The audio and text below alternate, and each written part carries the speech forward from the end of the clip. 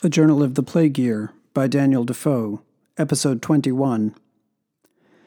It must not be forgot here to take some notice of the state of trade during the time of this common calamity, and this with respect to foreign trade as also to our home trade. As to foreign trade, there needs little to be said. The trading nations of Europe were all afraid of us. No port of France, or Holland, or Spain, or Italy would admit our ships or correspond with us. Indeed, we stood on ill terms with the Dutch, and were in a furious war with them, but though in a bad condition to fight abroad, who had such dreadful enemies to struggle with at home. Our merchants accordingly were at a full stop. Their ships could go nowhere, that is to say, to no place abroad. Their manufactures and merchandise, that is to say, of our growth, would not be touched abroad. They were as afraid of our goods as they were of our people. And indeed they had reason, for our woolen manufactures are as retentive of infection as human bodies, and if packed up by persons infected, would receive the infection, and be as dangerous to touch as a man would be that was infected. And therefore, when any English vessel arrived in foreign countries, if they did take the goods on shore, they always caused the bales to be opened and aired in places appointed for that purpose. But from London they would not suffer them to come into port, much less to unlade their goods upon any terms whatever, and this strictness was especially used with them in Spain and Italy. In Turkey and the islands of the Arches, indeed as they are called, as well those belonging to the Turks as to the Venetians, they were not so very rigid. In the first there was no obstruction at all, and 4 ships which were then in the river loading for Italy, that is for Leghorn and Naples, being denied product, as they call it, went on to Turkey and were freely admitted to unlade their cargo without any difficulty, only that when they arrived there some of their cargo was not fit for sale in that country, and other parts of it being consigned to merchants at Leghorn, the captains of the ships had no right nor any orders to dispose of the goods, so that great inconveniencies followed to the merchants. But this was nothing but what the necessity of affairs required, and the merchants at Leghorn and at Naples, having notice given them, sent again from thence to take care of the effects, which were particularly consigned to those ports, and to bring back in other ships such as were improper for the markets at Smyrna and Scanderoon. The inconveniences in Spain and Portugal were still greater, for they would by no means suffer our ships, especially those from London, to come into any of their ports, much less to unlade. There was a report that one of our ships having by stealth delivered her cargo, among which was some bales of English cloth, cotton, kerseys, and such like goods, the Spaniards caused all the goods to be burnt, and punished the men with death who were concerned in carrying them on shore. This I believe was in part true, though I do not affirm it, but it is not at all unlikely, seeing the danger was really very great, the infection being so violent in London. I heard likewise that the plague was carried into those countries by some of our ships, and particularly to the port of Faro and the kingdom of Algarve, belonging to the king of Portugal, and that several persons died of it there, but it was not confirmed. On the other hand, though the Spaniards and Portuguese were so shy of us, it is most certain that the plague, as has been said, keeping at first much at that end of the town next Westminster, the merchandising part of the town, such as the city and the waterside, was perfectly sound till at least the beginning of July, and the ships in the river till the beginning of August. For to the 1st of July there had died but 7 within the whole city, and but 60 within the liberties, but 1 in all the parishes of Stepney, Aldgate, and Whitechapel, and but 2 in all the 8 parishes of Southwark. But it was the same thing abroad, for the bad news was gone over the whole world that the city of London was infected with the plague, and there was no inquiring there how the infection proceeded, or at which part of the town it was begun, or was reached to. Besides, after it began to spread, it increased so fast, and the bills grew so high, all on a sudden, that it was to no purpose to lessen the report of it, or endeavor to make the people abroad think it better than it was. The account which the weekly bills gave in was sufficient, and that there died 2,000 to 3,000 or 4,000 a week was sufficient to alarm the whole trading part of the world, and the following time being so dreadful also in the very city itself, put the whole world, I say, upon their guard against it. You may be sure also that the report of these things lost nothing in the carriage. The plague was itself very terrible, and the distress of the people very great, as you may observe by what I have said. But the rumor was infinitely greater, and it must not be wondered that our friends abroad, as my brother's correspondents in particular were told there, namely in Portugal and Italy, where he chiefly traded, that in London there died 20,000 in a week, that the dead bodies lay unburied by heaps, that the living were not sufficient to bury the dead, or the sound to look after the sick, that all the kingdom was infected likewise, so that it was an universal malady, such as was never heard of in those parts of the world, and they could hardly believe us when we gave them an account how things really were, and how there was not above 1/10 part of the people dead, that there was 500,000 left that lived all the time in the town, that now the people began to walk the streets again, and those who were fled to return. There was no miss of the usual throng of people in the streets, except as every family might miss their relations and neighbors, and the like.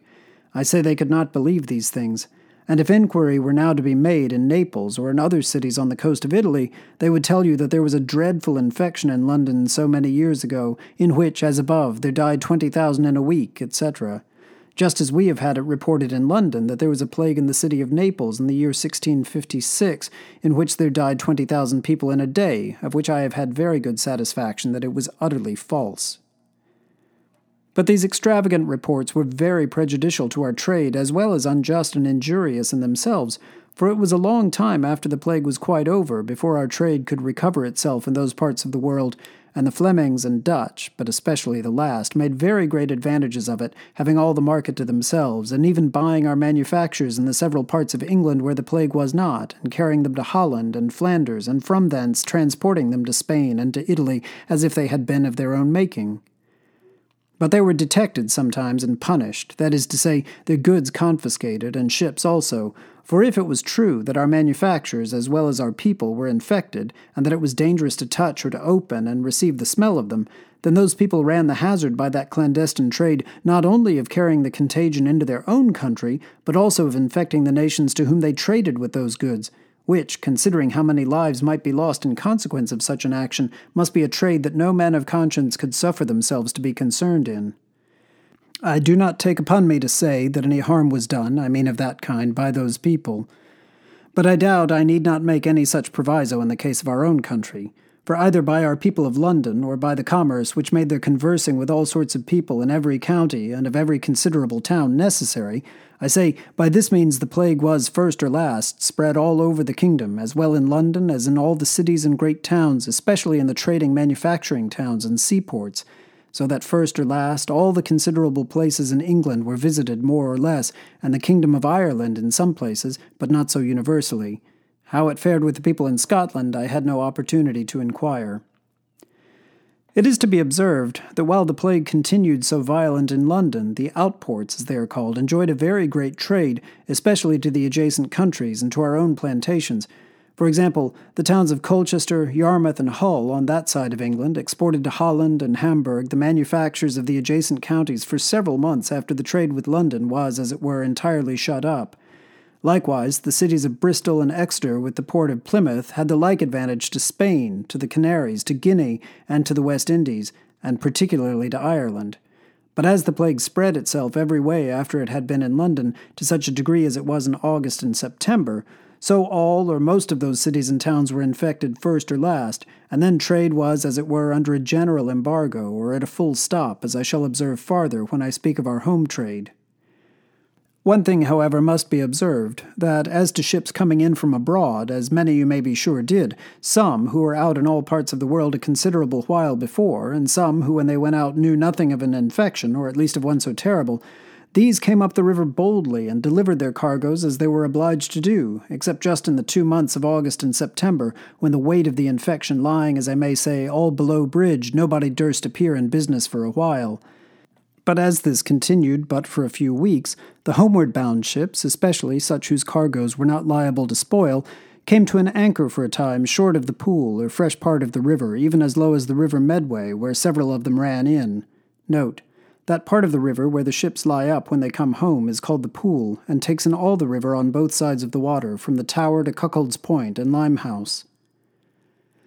Others lay at the Nore and in the Hope below Gravesend, so that by the latter end of October there was a very great fleet of homeward-bound ships to come up, such as the like had not been known for many years. 2 particular trades were carried on by water carriage all the while of the infection, and that with little or no interruption, very much to the advantage and comfort of the poor distressed people of the city, and those were the coasting trade for corn and the Newcastle trade for coals. The first of these was particularly carried on by small vessels from the port of Hull and other places in the Humber, by which great quantities of corn were brought in from Yorkshire and Lincolnshire. The other part of this corn trade was from Lynn and Norfolk, from Wells and Burnham, and from Yarmouth, all in the same county, and the third branch was from the river Medway, and from Milton, Feversham, Margate, and Sandwich, and all the other little places and ports round the coast of Kent and Essex. There was also a very good trade from the coast of Suffolk, with corn, butter, and cheese. These vessels kept a constant course of trade, and without interruption came up to that market known still by the name of Bear Quay, where they supplied the city plentifully with corn, when land carriage began to fail, and when the people began to be sick of coming from many places in the country. This also was much of it owing to the prudence and conduct of the Lord Mayor, who took such care to keep the masters and seamen from danger when they came up, causing their corn to be bought off at any time they wanted a market, which however was very seldom, and causing the corn factors immediately to unlade and deliver the vessels loaden with corn, that they had very little occasion to come out of their ships or vessels, the money being always carried on board to them, and put into a pail of vinegar before it was carried. The second trade was that of coals from Newcastle upon Tyne, without which the city would have been greatly distressed, for not in the streets only, but in private houses and families, great quantities of coals were then burnt, even all the summer long, and when the weather was hottest, which was done by the advice of the physicians. Some, indeed, opposed it, and insisted that to keep the houses and rooms hot was a means to propagate the distemper, which was a fermentation and heat already in the blood, that it was known to spread and increase in hot weather, and abate in cold, and therefore they alleged that all contagious distempers are the worst for heat, because the contagion was nourished and gained strength in hot weather, and was, as it were, propagated in heat. Others said they granted that heat in the climate might propagate infection, as sultry hot weather fills the air with vermin and nourishes innumerable numbers and kinds of venomous creatures which breed in our food, in the plants, and even in our bodies, by the very stench of which infection may be propagated. Also, that heat in the air, or heat of weather, as we ordinarily call it, makes bodies relax and faint, exhausts the spirits, opens the pores, and makes us more apt to receive infection or any evil influence, be it from noxious pestilential vapors or any other thing in the air. But that the heat of fire, and especially of coal fires kept in our houses or near us, had a quite different operation, the heat being not of the same kind, but quick and fierce, tending not to nourish, but to consume and dissipate all those noxious fumes which the other kind of heat rather exhaled and stagnated than separated and burnt up. Besides, it was alleged that the sulphurous and nitrous particles that are often found to be in the coal, with that bituminous substance which burns, are all assisting to clear and purge the air, and render it wholesome and safe to breathe in after the noxious particles as above are dispersed and burnt up. The latter opinion prevailed at that time, and as I must confess, I think with good reason, and the experience of the citizens confirmed it, many houses which had constant fires kept in the rooms having never been infected at all. And I must join my experience to it, for I found that keeping good fires kept our rooms sweet and wholesome, and I do verily believe made our whole family so more than would otherwise have been. But I return to the coals as a trade. It was with no little difficulty that this trade was kept open, and particularly because, as we were in an open war with the Dutch at that time, the Dutch capers at first took a great many of our collier ships, which made the rest cautious, and made them to stay to come in fleets together. But after some time, the capers were either afraid to take them, or their masters, the states, were afraid they should, and forbade them, lest the plague should be among them, which made them fare the better. For the security of those northern traders, the coal ships were ordered by my Lord Mayor not to come up into the pool above a certain number at a time, and ordered lighters and other vessels, such as the woolmongers, that is, the wharf keepers or coal sellers, furnish, to go down and take out the coals as low as Deptford and Greenwich, and some farther down. Others delivered great quantities of coals in particular places where the ships could come to the shore, as at Greenwich, Blackwall, and other places, in vast heaps, as if to be kept for sale, but were then fetched away after the ships which brought them were gone, so that the seamen had no communication with the rivermen, nor so much as came near one another. Yet all this caution could not effectually prevent the distemper getting among the colliery, that is to say, among the ships, by which a great many seamen died of it, and that which was still worse was that they carried it down to Ipswich and Yarmouth, to Newcastle upon Tyne, and other places on the coast, where, especially at Newcastle and at Sunderland, it carried off a great number of people. The making of so many fires, as above, did indeed consume an unusual quantity of coals, and that upon one or two stops of the ships coming up, whether by contrary weather or by the interruption of enemies I do not remember, but the price of coals was exceeding dear, even as high as £4 a chalder, but it soon abated when the ships came in, and as afterwards they had a freer passage, the price was very reasonable all the rest of that year. The public fires which were made on these occasions, as I have calculated it, must necessarily have cost the city about 200 chalder of coals a week if they had continued, which was indeed a very great quantity. But as it was thought necessary, nothing was spared, However, as some of the physicians cried them down, they were not kept alight above 4 or 5 days. The fires were ordered thus: one at the Custom House, one at Billingsgate, one at Queenhithe, and one at the Three Cranes, one in Blackfriars, and one at the gate of Bridewell, one at the corner of Leadenhall Street and Grace Church, one at the north, and one at the south gate of the Royal Exchange, one at Guildhall, and one at Blackwell Hall Gate, one at the Lord Mayor's Door and St. Helens, one at the west entrance into St. Paul's, and one at the entrance into Bow Church. I do not remember whether there was any at the city gates, but one at the bridge foot there was, just by St. Magnus Church. I know some have quarrelled since that at the experiment, and said that there died the more people because of those fires, but I am persuaded those that say so offer no evidence to prove it, neither can I believe it on any account whatever. It remains to give some account of the state of trade at home in England during this dreadful time, and particularly as it relates to the manufactures and the trade in the city. At the first breaking out of the infection, there was, as it is easy to suppose, a very great fright among the people, and consequently a general stop of trade, except in provisions and necessaries of life, and even in those things, as there was a vast number of people fled, and a very great number always sick, besides the number which died, so there could not be above 2/3, if above 1/2 of the consumption of provisions in the city as used to be. It pleased God to send a very plentiful year of corn and fruit, but not of hay or grass, by which means bread was cheap by reason of the plenty of corn, flesh was cheap by reason of the scarcity of grass, but butter and cheese were dear for the same reason, and hay in the market just beyond Whitechapel Bars was sold at £4 per load. But that affected not the poor. There was a most excessive plenty of all sorts of fruit, such as apples, pears, plums, cherries, grapes, and they were the cheaper because of the want of people. But this made the poor eat them to excess, and this brought them into fluxes, griping of the guts, surfeits, and the like, which often precipitated them into the plague.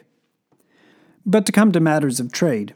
First, foreign exportation being stopped, or at least very much interrupted and rendered difficult, a general stop of all those manufactories followed, of course, which were usually bought for exportation, and though sometimes merchants abroad were importunate for goods, yet little was sent, the passages being so generally stopped that the English ships would not be admitted, as is said already, into their port.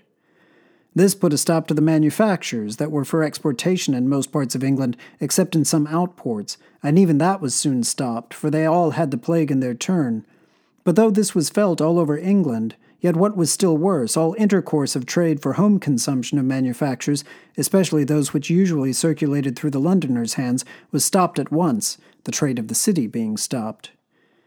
All kinds of handicrafts in the city, etc., tradesmen and mechanics were, as I have said before, out of employ, and this occasioned the putting off and dismissing an innumerable number of journeymen and workmen of all sorts, seeing nothing was done relating to such trades but what might be said to be absolutely necessary.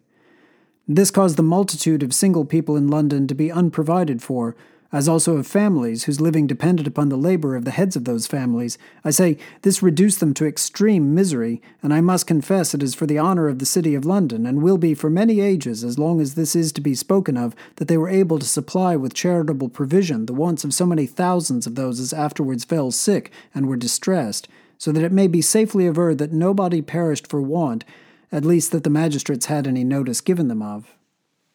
The stagnation of our manufacturing trade in the country would have put the people there to much greater difficulties, but that the master workmen, clothiers, and others, to the uttermost of their stocks and strength, kept on making their goods to keep the poor at work, believing that as soon as the sickness should abate, they would have a quick demand in proportion to the decay of their trade at that time.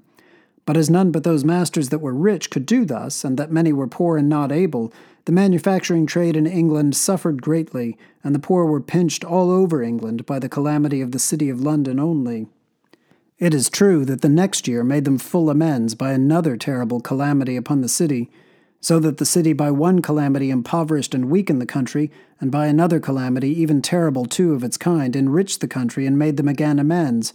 For an infinite quantity of household stuff, wearing apparel, and other things, besides whole warehouses filled with merchandise and manufactories, such as came from all parts of England, were consumed in the fire of London the next year after this terrible visitation.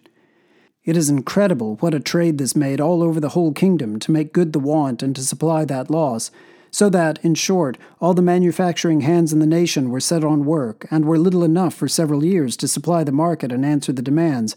All foreign markets also were empty of our goods by the stop which had been occasioned by the plague, and before an open trade was allowed again, and the prodigious demand at home falling in joined to make a quick vent for all sorts of goods, so that there never was known such a trade all over England for the time as was in the first 7 years after the plague and after the fire of London.